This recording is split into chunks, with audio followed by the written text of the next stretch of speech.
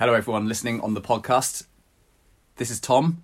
I have with me as a guest on the show today, Coach John Proctor, who is one of our performance coaching plan coaches at Lattice. And we are going to be talking about and discussing the subject of being a parent, and specifically from both of mine and John's point of view, being a dad.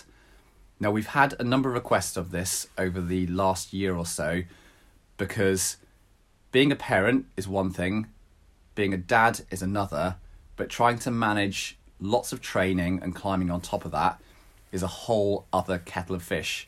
So John and I want to break down our own experiences, and these are always going to be our own experiences, and give you some insight into that, and then secondly, give you some strategies and tools that we've used and also use with some of our clients who are also parents. And hopefully you've got some useful takeaways on that you can deploy back into your own life, family, climbing and training habits. So John, welcome first off. How you doing? Yeah, all good. I think the first thing I want to do is give everyone an overview on you as a person and your parenthood status, so that everyone listening knows whether you're a single parent or you've got 6 kids to feed at home, just so we know the realities of the situation and your work life and things. Yeah, well, I've definitely not got 6 kids, thank God. So I'm married. I've been married for 7 years this year. I've got 2 kids, 2 and 4. I've got 2 jobs currently, which I work probably 40 to 70 hours a week. It kind of fluctuates a little bit. But yeah, it's been a busy 4 years, definitely. Tired a lot of the time, but always motivated, I guess. And what's your other job that you do away from the coaching work that you do at Lattice? Because that's quite hardcore in a way. Yeah, well, I'm a telecommunications engineer, so I'm 34 now, and I left school. I worked in a post office for 4 weeks because my mum insisted that I must get a job, otherwise I were out. And then I got an apprenticeship as a telecommunications engineer when I was 16. And yeah, I've been doing that for the last 18 years. So I specialise in installation of fibre optic cables. Kind of lots of different companies that we work for, but predominantly sort of like hospitals, schools, police stations, big office blocks. But yeah, obviously like with the fibre optic rollout that sort of like happened nationally, it's kind of like kept us really busy over the last couple of years. Yeah.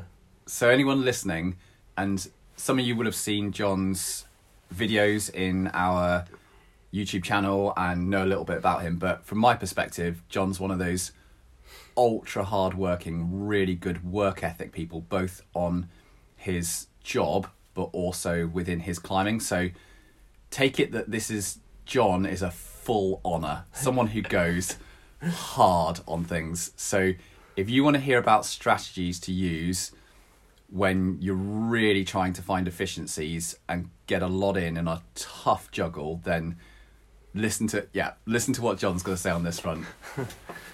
This is when me and Ollie first started talking about sort of like me coming to work for Lattice. Like, I was so motivated to sort of like work with parents, I guess, or other people, not just parents, but other people who are busy, I think, because it is really, really difficult. And I was sort of like really excited to share what I've learned, so that to give other people the opportunity to sort of like to continue to improve in whatever it is that they do, whether it be work or specifically climbing as we do. So yeah, we're really motivated to get involved with this. We're good. Yeah, well, let's we'll get into some realities of parenting and being a dad and climbing. Just to give everyone a little bit of context where my parenting background comes from. I'm a little bit older than John. I'm 41. Nearly forgot my age there for a second. And I have 2 kids. They are 10 and 7. And I'm married as well. And my working week it's probably quite similar to John's, maybe anywhere between 40 to 60 hours, sometimes 70 hours, very, very rarely under 40, almost never, unless I'm on a climbing trip. So we both do, relatively long hours. We both really like climbing, and we try and do a reasonable amount of it, and we both have 2 kids. So quite similar. Yeah, strangely Yeah. enough.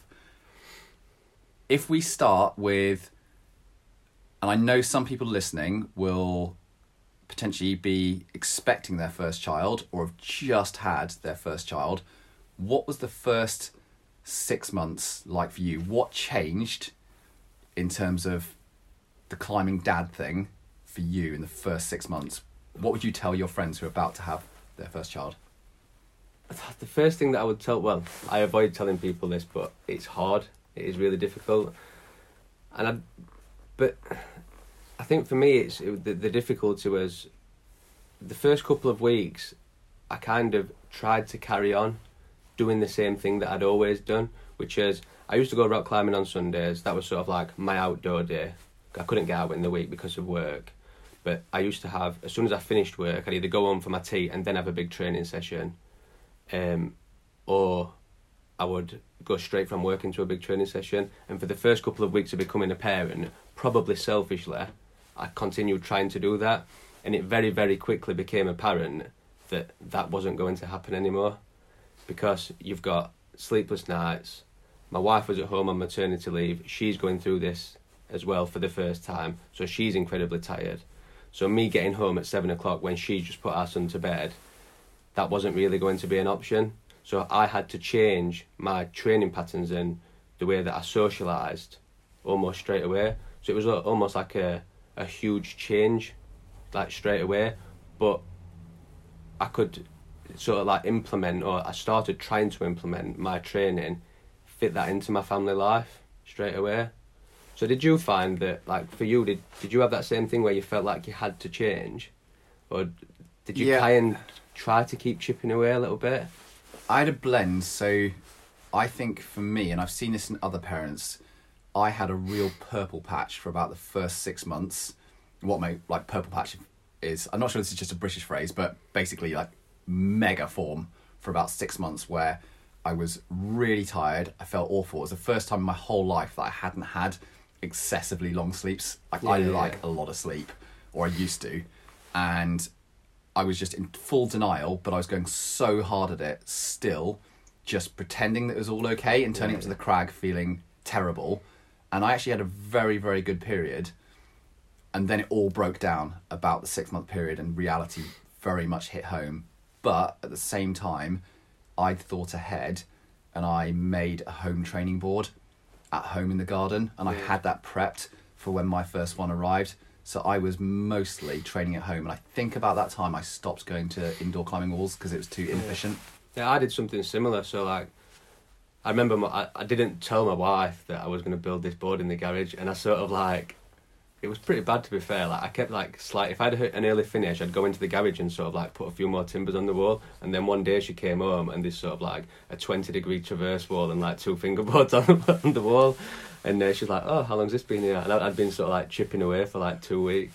So like I kind of like had that in place ready. But for me, it quickly became apparent that I couldn't carry on doing the same thing that I'd always done. So the early morning session was the first thing that changed for me. So what me and my wife did was, and I don't know if anybody else had done this, is that I never wanted my son to get into a state where he was so hungry that he cried to wake up.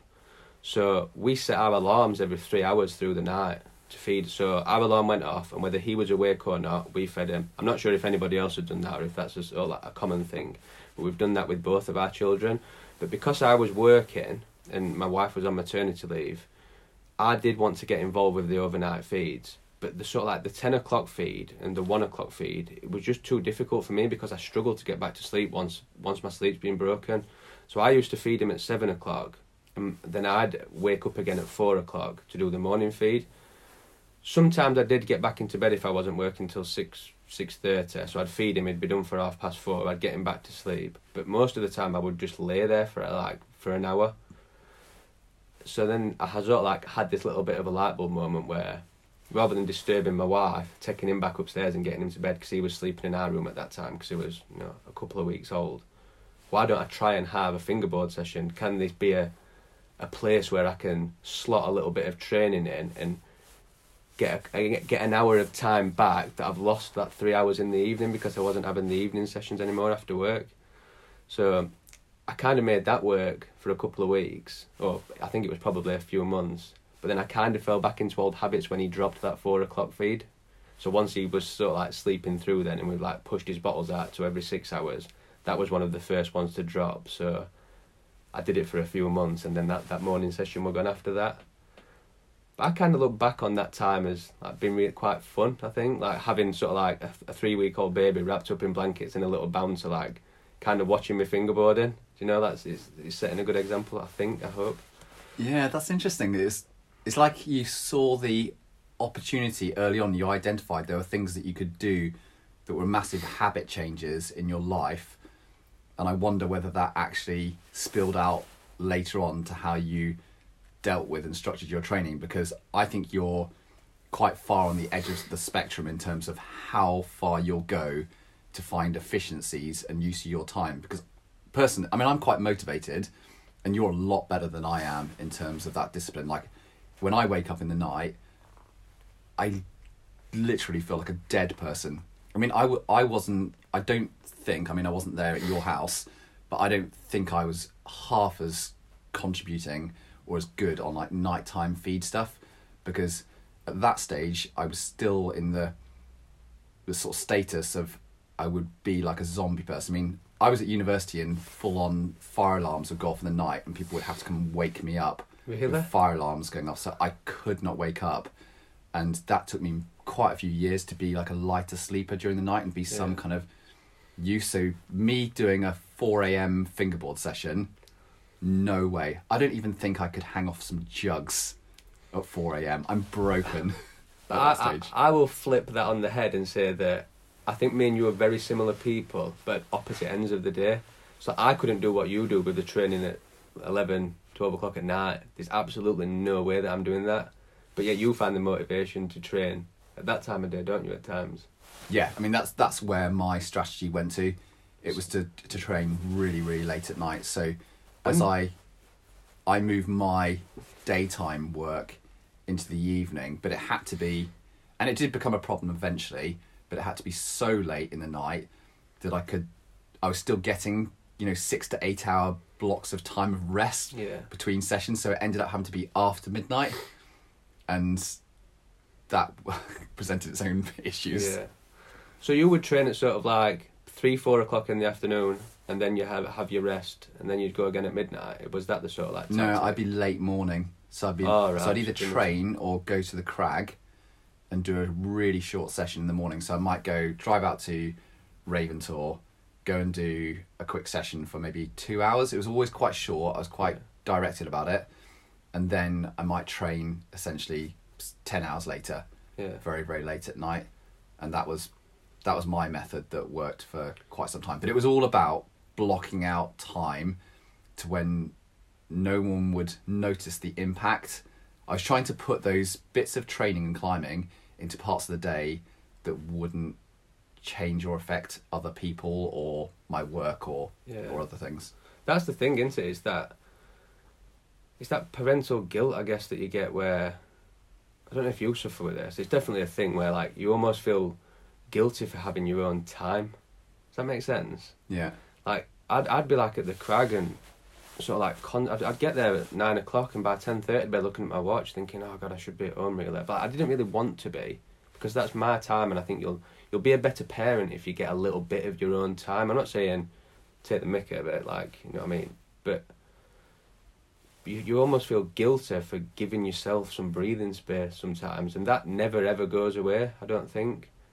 Like for me, I still get that now. I've just come to terms with the fact that it's there. I mean, I do feel guilty about it, but I'm definitely a better parent for having a little bit of my own time. And if I gave my children absolutely everything that I've got to offer, would I eventually become almost resentful that I am not the person that I was, or that I could potentially be? It's a difficult one, parental guilt, isn't it? Yeah. I think I'm, and I've always struggled with this, is that I would say, I'm going to be harsh on myself, not a great deal of it when my kids were really young, because I didn't have lots of feedback from children. So when they're really young, they don't give much back. Essentially, not engaging. They're not very engaging, and I'm quite a hyperactive, Yeah, I want to go all the time type person. So that behaviour or feedback didn't kick in for me until they got a little bit older. And then that's increasingly become a thing which affects how my behaviour is and how my habits are. But I was further supported by the fact that, one, I'm a professional climber, so I had a slight difference in my work setup compared to you. And then my wife was always very lenient and understanding about the amount of time that I'd have in the daytime to go and do that climbing, because effectively it's my job, and there was a lot of flexibility around doing that. So I think there's some similarities there, but also different. Big differences, yeah. And it's difference in the amount of guilt that you feel that. What do you think to the expectations that you feel around parenting and before becoming a parent versus after? Because I always found that I had this ideal world that I was imagining what it would be like as a parent, and the more that I set those expectations as being amazing and blissful and this perfect world, because I kind of wanted the kids to be playing around at the crag and we'd go out and we'd all climb together and everything like that. Absolutely not. This did not happen, and I think I reacted badly to it at the time because I had an unrealistic expectation of how easy and how simple it would be, and then I reacted in the opposite way. So I went really negative on going, I don't like this, I just don't want to do it, because I found it so much worse than I was expecting with an unrealistic expectation. I think that you've just described the dream, and in reality, like that, the dream doesn't really happen, does it? I took my kids climbing with me when they were really young, like when they were babies, and they were sort of like, you could get them to sleep and then you could sort of like sneak an afternoon bouldering session in. But then as they got older, that definitely becomes more and more difficult. So like my expectations of a parent was that, yes, I would take them to the crag, and they'd be sort of like, I could take a little blanket to the crag and I'd put a few toys down and I could go bouldering at Rubicon or down to Crestbrook or at Ravensthorne, and they'd be happy sort of like playing with the toys on the sort of like on this little blanket that I've set out, this nice play area. But that definitely, for me, that didn't happen. And I do think that parental guilt kind of comes back in there, that is that the best place for a child? Like, is that the best thing for them, or am I including them in what I think's the best thing for me? And that's where that sort of like parental guilt, being a little bit selfish, or that's how I perceive it anyway, sort of like comes across, because you're kind of like incorporating your children into your lifestyle rather than you trying to fit in what's best for them. Yeah, likewise, I tried. In the UK, it's quite tricky / very difficult doing that outdoor family thing at the crag due to, and anyone listening who's in the UK knows this whole thing, seasons are very changeable. It's quite often quite damp and wet and cold. So it's a bit of a nightmare compared to, say, being in Spain, where it's nice, dry, warm heat. It's a little bit easier to be in those crag settings. But even when we actually moved to Spain temporarily, when our first one was a few months old, our second one was a few months old, and our first one was 4 or so. And even there, it wasn't actually as practical and as easy as I thought it would be, because we'd go to the crag and there was 6 dogs just running all over the place, and my 4-year-old was toddling around, and the dogs would I'd be worried they're going to bite our daughter or run her over, or someone was going to pull a rock off the crag, and it just wasn't practical. So we got to a position where it actually became a better way to do things as a parent, of segregating out my climbing activity, because I'm very focused and direct about what I want to do, and my mindset doesn't go into I'm thinking about lots of other people. I'm thinking about my climbing and performance, and it didn't mix very well for a family. So I just separated out those two things, and it was a struggle for my other half, and it still is for sure, because we aren't able to do that mix of things at the crag. But I think it's good to set the expectation that is a idealistic dream that is hard to achieve for many. It is doable, but it's really hard. It is, but the one place that I've seen it work is when you've got where both parents are climbers. Yeah. And I've seen this quite a few, even at British Crags, where they sort of like give each other 15, 20 minutes. So if they're bouldering, because it kind of works better bouldering as opposed to sport climbing, doesn't it? Because you, as a belayer, you've constantly got to be paying attention. But yeah, so like when I've seen it work, it's one parent would be down on the mat, that sort of like dream that I thought I had. The parent would be entertaining the child so that they're engaged, and then the other parent would be bouldering. Yeah. And then when he or she is fatigued and she needs a rest, because as we all do, you know, I mean, you've got to take your rest between your attempts, it would then swap over. And I think that looked like it worked, but that only works when both parents are climbers. And obviously, for my situation, my wife doesn't understand climbing. She doesn't understand why I get up at 5 o'clock and hang off a piece of the wood. Like, she just doesn't get it. Like, she tried it once and she said her arms hurt. She was complaining because it was too difficult. But yeah, so I think like it's, you have an expectation in your mind of how it's going to be. Don't be frustrated when that isn't the case. Just adapt. And maybe you are going to, I was going to say then, you may have to change. You are going to have to change the way that you behave. But don't be frustrated by that. You just do the best that you can possibly do under the circumstances that you have. Yeah, I mean, I think it's very similar to when you start a new training program or you work towards a new goal, is that you have these ideas about how it's going to be, but then when you're faced with reality, your better method is to adapt to the realities rather than fixating and thinking about the ideal or the fantasy that you have that you can do with it. And the next question I want to ask you is, and we kind of talked about this in terms of home board setup and having that in your garage and making that, and I have one in my garden, and that's not possible for everyone. Were the things that you changed in your home environment or your habits in the home environment in terms of childcare?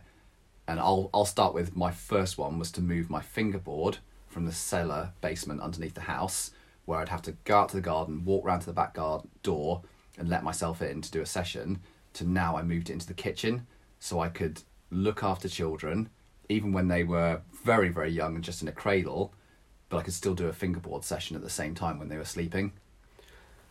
I moved houses, so I've had 2 training setups essentially.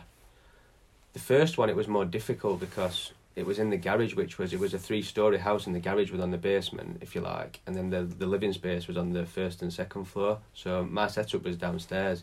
That was incredibly difficult to train because of what you've just described, where I almost felt like I was taking myself away from the house even though you're still in it. So like my wife or my child would still be upstairs, but I didn't have the option to sort of like to move anything around the house. That's all I had. But with this new house, and it was kind of a selling point for me, if I'm honest, the garage opens into the kitchen.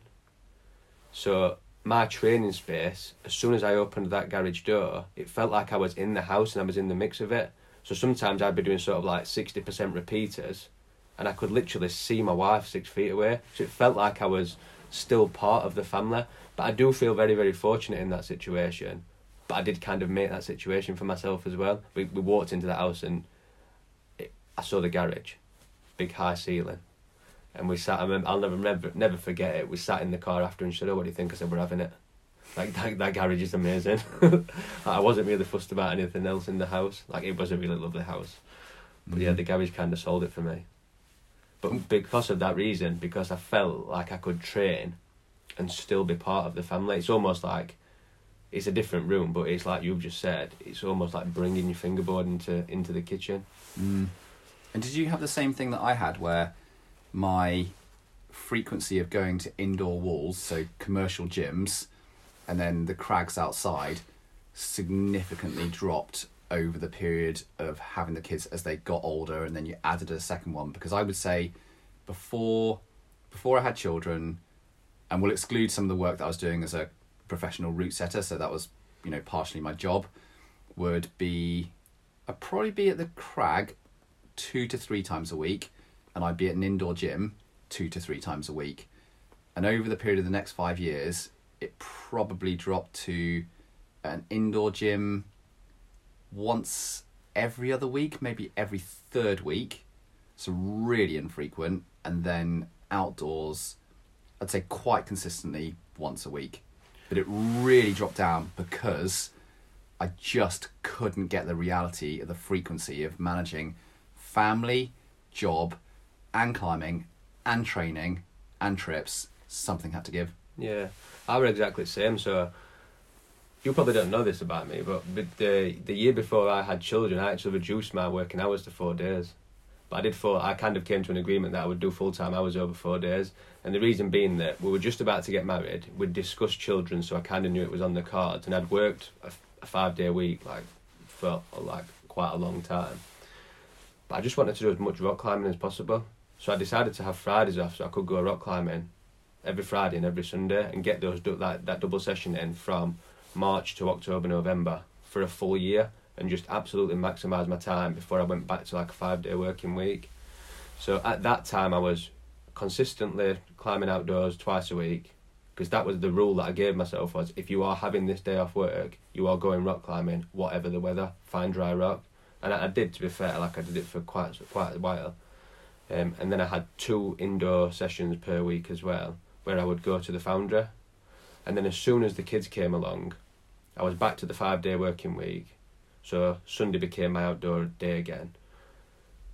But then, because I kind of felt guilty about being away from my family every single Sunday, 52 weeks a year, kind of came to an agreement with my wife that I wouldn't go spend these big days out on Sundays, and I would actually train on Sundays. So I would do this quick hit session on a Sunday morning. So at that point I was training indoors on a Friday and then a shorter session on a Sunday. So I went from 4 big climbing days to kind of 2, but then I would have 2 sessions at home as well. So for me it probably reduced by maybe 50%. But I don't think that was a bad thing. I think I was more structured at that time, which then meant when I had the chance to go rock climbing, I kind of performed better. I felt more well rested because I wasn't completing as much volume, but the sessions that I was completing were of better quality. So you think that it's going to be a really bad thing not climbing as much, but you can make it work so you actually perform better. And if performance is the goal, then why not? And do you find that there's a point for you over the years where there is a threshold and you can't step over that, where it's either too little sleep or not enough climbing time or too much on a fingerboard versus actually going out on rock? Or where does that threshold feel to you for, I guess, both yourself but also the clients that we've both worked over the years? For me personally, that threshold is about 12 hours. So I would do split sessions on Mondays, Wednesdays and Fridays, and then an outdoor session on Friday morning. And because I'd sort of changed to bouldering, I could go out really early and still be home by 11, 12 o'clock at dinner time. So really quick hits, so 3-4 hours bouldering, which is a lot of time bouldering. But yeah, so for me, I don't know if it's available time. There's definitely an available time. I definitely can't fit any more than 12 hours a week into my own personal schedule. But that's a lot of time to train anyway. Even if you haven't got kids and you've just got a full-time job, that's enough. That's to be fair, for most people, that's probably too much. Unless you're a really well-conditioned professional athlete where you're going to be training 4 or 5 times a week. But that I think that you get a good period of rest within your week as well. So you have good quality sessions and then do nothing for a day. So do a fingerboard session in the morning, a little bit of conditioning, good 12 hours rest, session in the evening, maybe an hour or an hour and a half, and then a full day rest. And you're getting that full day of rest almost every other day. And then if you deload every month, every 3 weeks, which a 3-week mesocycle for a parent is amazing. That were an absolute game changer for me. But you're constantly getting that rest. You're never far away from it, so you never feel overly fatigued. Yeah, I'd say I was in a fairly similar pattern of high intensity work early on in the day, then rest for most of the day, then I'd do my endurance work in the evening, and then I would have a day off, and then I'd come back to it and repeat it. And the only change that I've seen in that habit now, with being 41 and having like had 10 years of parenthood go through now, is that I can't do day on day off with strength training anymore. I have to have 2 full complete days off really? That's interesting. with a strength, and it's markedly changed maybe in the last 2 years now, and I just can't do it. Is that an age thing? Is that something to consider when you get sort of like you creep over that 40 mark? I think it is. I just need more time off from the strength stuff. The endurance, I feel like just like I was when I was 25 in terms of recovery, but I've tried lots of different methods now and tried, whether is it just the forearms, is it my legs, is it core, back, shoulders, particular to certain muscle groups, and it doesn't seem to be that way. It seems to be it's all across the body. I just need a bit more time off. And how often would you deload at that? Like if you were in a strength phase, would you be looking at a 3-week meso, or would you still stick to 4s? I try and get down to 3s a bit more, but it depends on how hard I'm going in that cycle with endurance work as well. So if I'm not adding in loads of endurance work, because I've got a capacity, because I've trained for so many years for so hard, I have a high load capacity. So if I'm not doing endurance, I can definitely do 3 working weeks of strength work and then deload. Whereas if I've got endurance on top of it, it has to be 2 hard, 1 easy. So at the moment, like, that's what I'm doing, and I'm having to have an easy week this week because I did 2 very hard weeks and I am feeling it big time. Yeah, that's good. That's really interesting, that. Because I'd have sort of like always assumed from a coaching side of things that I start to consider that 3-week meso and sort of like higher intensity, lower volume once you start to creep above the 50 mark. So it's quite interesting that you've sort of like said that that's actually like 10 years earlier than what I had in my head. I don't know whether it's because I also have the combination that I work pretty hard and I've got the allostatic load in my life for sure is quite high and it's not the healthiest thing ever.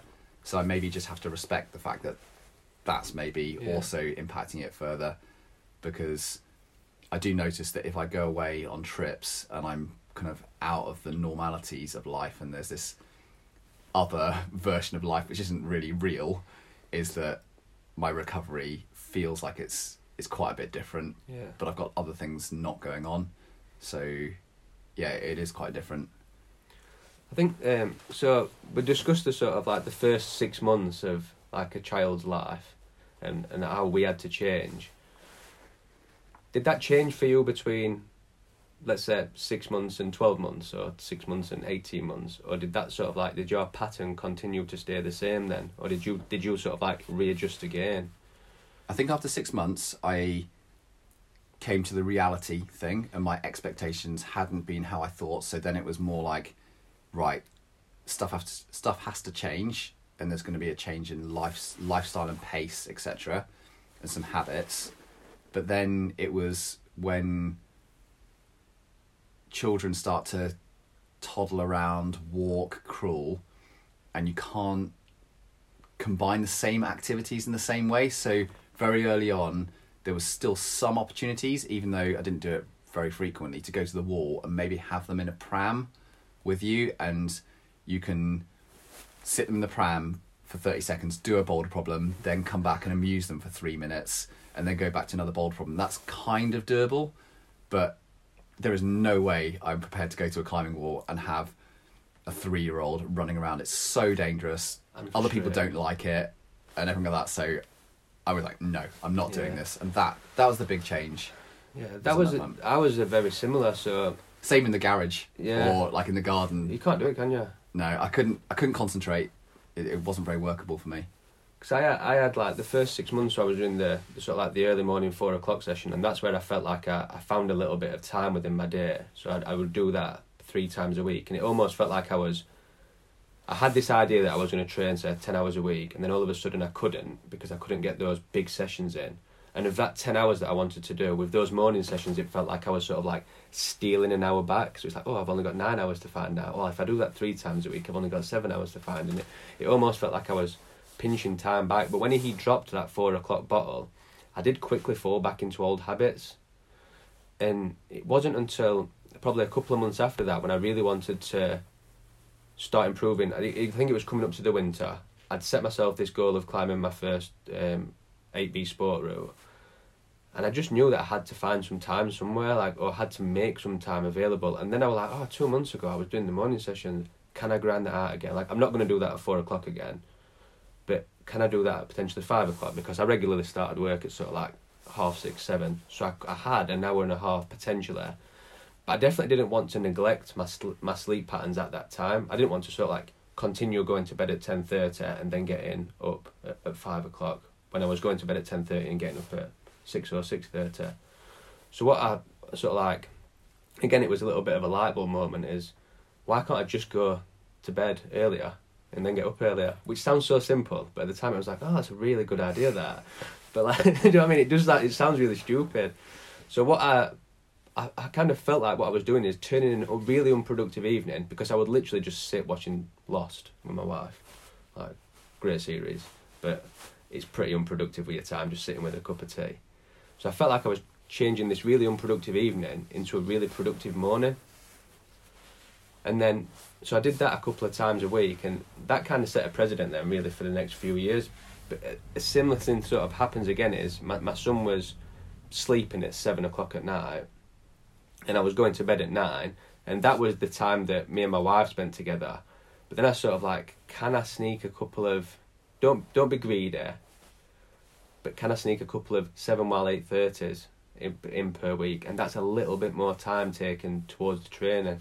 So I ended up having 2 or 3 split sessions where I would do morning and night, rest day, morning and night, rest day, morning and night, rest day, and then climb outdoors on Sundays or indoors in the winter, depending on the season.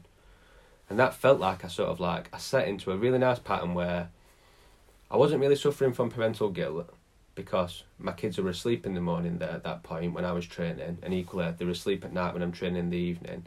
I didn't feel like I was being overly selfish with my wife, because I was spending every other evening with her, plus the weekends, and I was consistently improving as a climber. So I felt like that my levels were still going up, I was being a good parent, and I was being a really good husband as well. And that sort of like ticked over at maybe the 6-7 month mark, and I've kind of stuck with that pattern now, right up to my son's coming up to 5 now, and I've kind of just been chipping away doing the same thing because it works really well. I've got a really good relationship with my wife, and I feel like I'm a good parent, and I've got a good relationship with my kids as well. So I don't feel like my climbing has impacted my family life. I really like that sort of like that system. I think it's really difficult, and I don't think it's for everyone. I definitely feel like you've got to be in, not that I'm saying that I'm in like an upper percentage of people who are willing to do that, but that's definitely not for everyone. But if you can make it work and you are motivated, you will definitely see improvements.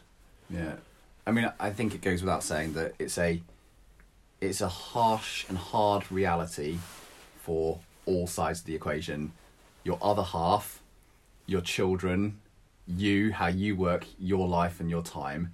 And if it was the other way round and becoming a parent made it so much easier to train hard and climb really hard, we'd see a general pattern of more and more people taking up climbing and getting better and better during that period. So I feel like it's just a case of going into the situation and realising with eyes wide open that this is going to be tough and it's going to be hard work and it requires lots of compromises, and that's the better situation to go in it. In some ways, in like when you go into an injury situation, is rather than going, I hate this, can't stand it, it's not fair, I don't want this, just take it away, or can someone sort this out for me, can the physio or the doctor or the surgery sort it out for me? It's going, okay, what am I left with?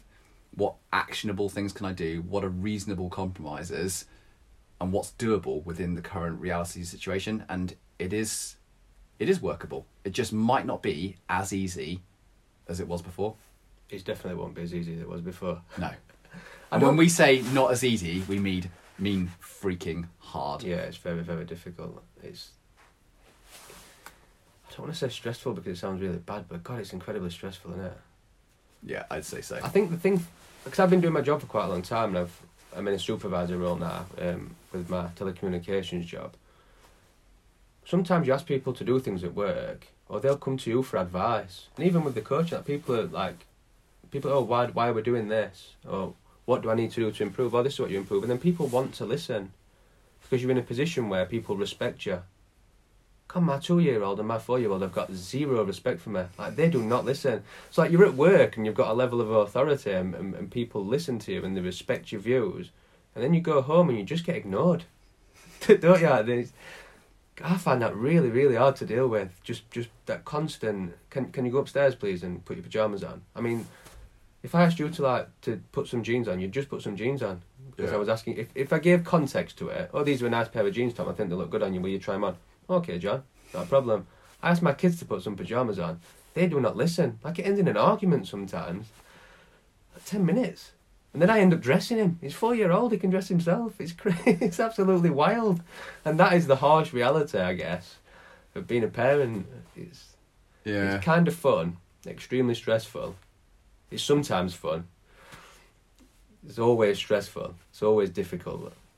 But then, I think, I don't know if it's sort of like, let's say it's incredibly difficult for like 95% of the time. But then you get these like 5% gems with children where you kind of look at them and you think, oh, do you know what, they're amazing then. But then it quickly goes back to, oh my God, they're stressing me out. Yeah, you get, they'll just shoot you a look sometimes, and so like, it sounds a bit cheesy, but so like that, like melts your heart sort of thing. It very, very quickly turns back, but there's just these regular points with kids where they are amazing, but always difficult. Maybe it's like a training plan, John. It's definitely like a training plan. And it's like 95% grind, maybe 98%, but then you get little magic moments where you get up the project, little gems, and you realise it's all worth it. Just about. Yeah, just about. Okay, to round out, if we are to leave everyone listening with like a checklist of things that we have seen with our own parenting and changing situations, or the clients that we work with that we think are effective and work, so actionable things you can change in terms of your habits, behaviour, resources, setup, what would they be for you? Be willing to change. Okay. Have your training area somewhere convenient that you want to go to. I think they're the two for me. The two major ones. You have got to be willing to change. Don't keep plugging away, or don't expect to keep doing things the same, because that's not going to happen. And if your training area is not accessible, then you know, oh, it's dirty, in a dirty basement somewhere, you're not going to want to go there, then you're not going to go, are you? Yeah. They're the two major things for me. You've got to be willing to change. Okay, so adaptation, and then sort out your training areas and how you can access those. I think mine would be understand that you are going to feel worse and it's going to feel harder, and that's okay. So I think it's about setting expectations that this is going to be a new rule set. It's a new way of living now in terms of how that balances in with climbing, because if you expect that beforehand, when you get into it, I think you embrace it a little bit more and you just get on with it. And I would say that I agree with your thing about resource ease, like getting access to a home board or a fingerboard in your kitchen or whatever it is. But I think the important part for parents is to make sure they're careful to track over time the amount of easy to get hold of but low skill things versus higher skill. So what I mean by that is track the amount that you're slowly spending more and more time on a fingerboard or weights at home because you can just do it and it works, versus getting on real rock or real plastic indoor moves, because over time there'll be a drip of lack of skill and it'll slowly drift. And I think you have to be aware of that. That'd be the other thing I would say would be very important to stay on top of. Yeah, that's a good one, that, because it's such a movement-based sport, isn't it? And like, how many times have you seen people who are weak for the grade, but they're still there, and it's because they can move really well. Like, you cannot neglect that element of your profile. It's just way too important. And I think I don't want to say that I've fallen into that trap, but I definitely enjoy fingerboarding. Like, it makes me feel good. But I've always had that 2 days a week where I've either been on a 50-degree board. I know it's sort of like really flat and it just big muscle groups, big moves, but it's still movement. Like, some movement is better than nothing. Yeah. I mean, I've done so much more fingerboarding from becoming a parent, but I have to be very careful how much I do of it versus other stuff. So I would rather now, and I'm getting better at it, is find a way to make 1 hour of quality movement in the week over 4 hours of fingerboarding. If I had those two options, it's more important now to just do 1 hour of quality movement over 4 hours of fingerboarding, even though I go, it's so much easier to do the fingerboarding. It's so hard right now this week to get out, especially with conditions or work or whatever it is. It's more important.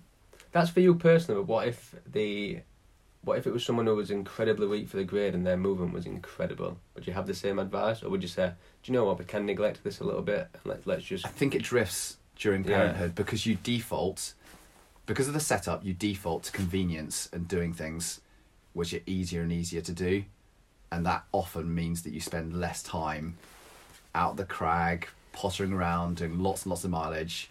If you're in a similar situation to us, I mean, granted, if you are in a partnership where you're both really obsessed with climbing and you're going out all the time, it would look very different. Yeah. But that other side of it, I think, is somewhat different in mine and yours particular setup. Yeah. And that's unique to us. I like to finish with one last point, and it's the setting a good example for our kids. Like, one thing that always pops into my head is that I want to set a really good example to my kids.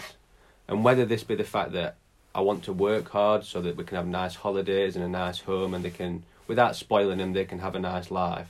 That's the work aspect. I also want to set a good example to the point where if they see me set my sights high and I'm willing to work really hard for it, that you can achieve your goals. Like, without sounding arrogant, I have never set myself a climbing goal that I haven't achieved. And that's because I'm willing to work really hard.